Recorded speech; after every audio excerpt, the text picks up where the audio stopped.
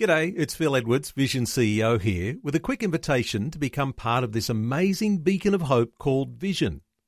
Together we can put our love into action to help people of all kinds build or rebuild their lives on the truth of God.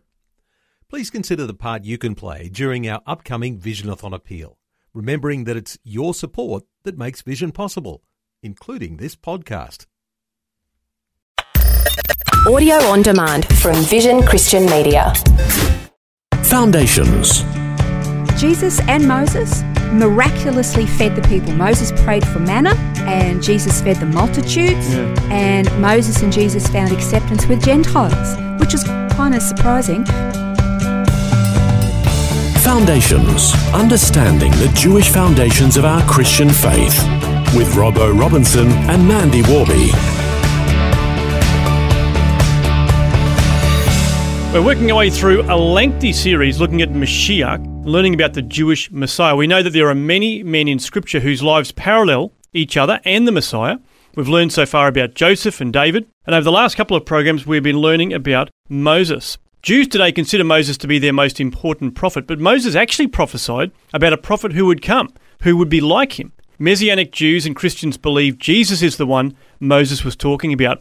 And on this program, we're going to look at a list of proofs that agree with this. As you said, we've talked about David, we've talked about Joseph, we talked about Moses, but just as an aside, you know, there's also some similarities. Well, actually, there's a load of similarities and parallels between Jesus and Joshua as well. And just even in their name, for example, the name Joshua in Hebrew is Yehoshua, and it means Yehovah is salvation. Jesus' name is Yeshua, which means salvation. So it's basically the same name. And in fact, it's very, very likely that in Jesus' everyday life, he was probably referred to like what we would call Joshua. Not that they would say Joshua, because that's very anglicised. Yes. That would have been basically the same name. And the whole of the book of Joshua is about the people's redemption and coming into their promised land inheritance. Yes. Their salvation, and it's called Salvation. The book is Salvation. And anyway, great parallels. All right, so there's a lot of messianic parallels in Scripture, and we could probably do studies on these for like forever. There's so many parallels. But as you said, we've been looking at the parallels in the life of Moses and this prophet that he said would come, a Messiah for the people. So, you know, he'd already warned the people of what was coming. That's right. Well, this is in Deuteronomy 18, verse 15. We've quoted this over the last couple of programs.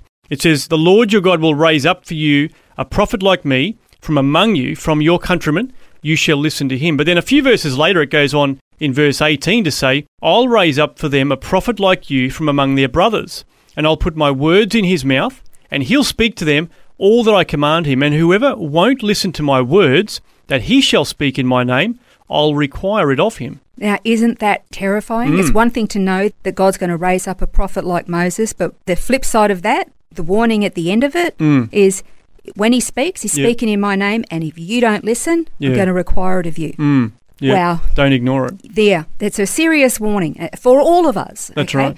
But now it's probably a really good time, because we've looked at some background, to actually look at some really solid parallels between the life and ministry of Moses and Jesus. Well, let's kick off with the obvious one. Jesus is Jewish, and that's something that was mentioned, of course, in that verse 15 of Deuteronomy 18.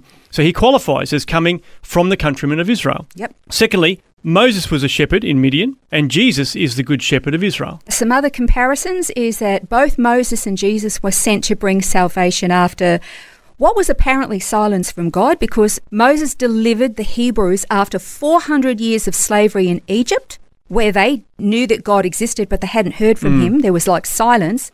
And Jesus actually brought salvation after 400 years of silence from the time of Malachi. That 400 years is known as the silent years. Both Moses and Jesus endured 40 days of fasting. Moses, while he was on Mount Sinai getting the commandments, and of course Jesus in the wilderness during his temptation. Now, of course, both Moses and Jesus spent time in Egypt as well. Moses was born there and raised there, but Jesus also went there as a baby, fleeing the murderous rampage of Herod when he was just a newborn baby, really, leaving Bethlehem. Also, both Moses and Jesus were born at a time when evil rulers ordered the murder of baby boys. Pharaoh commanded all Hebrew baby boys were to be drowned in the Nile. Shocking. And as mentioned, Herod the Great, or Herod the Butcher as he might be known, murdered all the baby boys in Bethlehem aged 2 and under in order to try and wipe Jesus out. That was his intention. Yeah. How horrendous. Both Moses and Jesus were both called to not only be leaders of their people, but also to save them, lead them into a salvation or a redemption from what they were in. And both Moses and Jesus performed amazing signs and miracles that validated the power of God's calling on and their identity of who they were. Yeah, so true.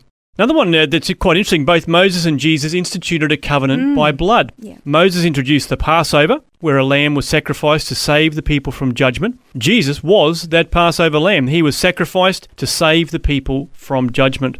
Also, both Moses and Jesus received God's audible approval before the people. Moses on Mount Sinai, when God spoke from the cloud before the people, and Jesus when he was baptized, and again during his transfiguration. Yeah, and a lot of people don't realise that God spoke audibly and the people heard it to validate Moses. Yeah. Amazing. Both Moses and Jesus gave up glory to follow God's calling, because Moses was raised in Pharaoh's court in a lot of finery and luxury, and he gave it up to be with his people and then to redeem them. And then Jesus gave up the glories of heaven. That's a massive come down, can I just say, to be like one of us, living a very humble life of a tradesman. And both Moses and Jesus were initially rejected by their people. Remember when Moses, the people got angry with him because the deliverance from Pharaoh wasn't forthcoming, and he actually made it harder on them, and they got really miffed with him, so they rejected him to start with. And of course, Jesus was also rejected by his people, and we know the result of that. Well, both Moses and Jesus were also mocked by their family. Moses by Aaron and Miriam, and Jesus by his siblings as well. We see that in the Gospels.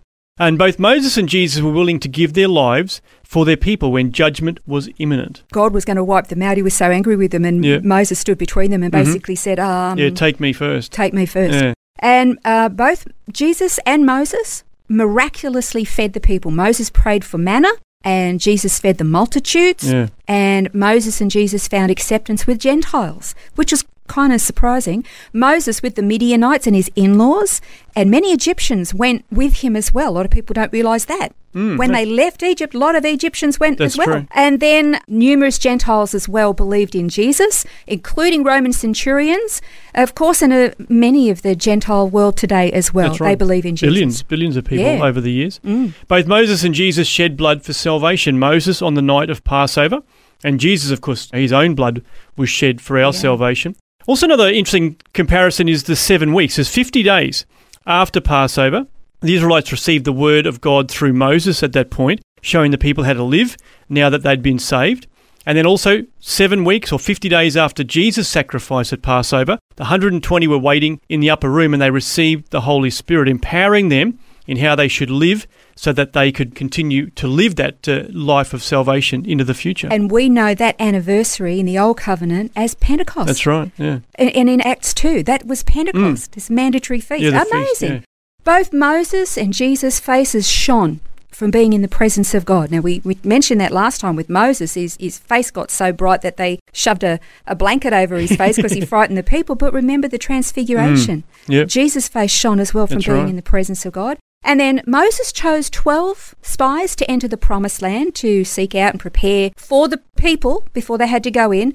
And Jesus chose 12 disciples to take the gospel to the world. But not only that, Moses chose 70 leaders to be rulers over the Hebrew people. And Jesus sent 70 disciples out in pairs to share the message of the kingdom. That's fascinating. The comparisons. I bet if I spent even more time examining, there'd be 2-3 times the number of comparisons and parallels between their lives. Just amazing. Like remarkable. So, as we mentioned before, Moses died on Mount Nebo. He hasn't been seen since. But Jesus died publicly. He was buried publicly, and he rose publicly. He ascended publicly.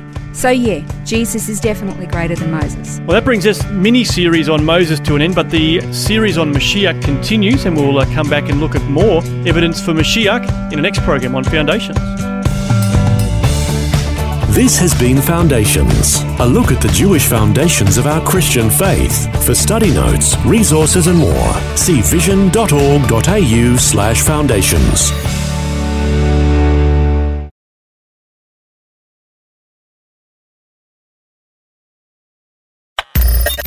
Thanks for taking time to listen to this audio on demand from Vision Christian Media. To find out more about us, go to vision.org.au.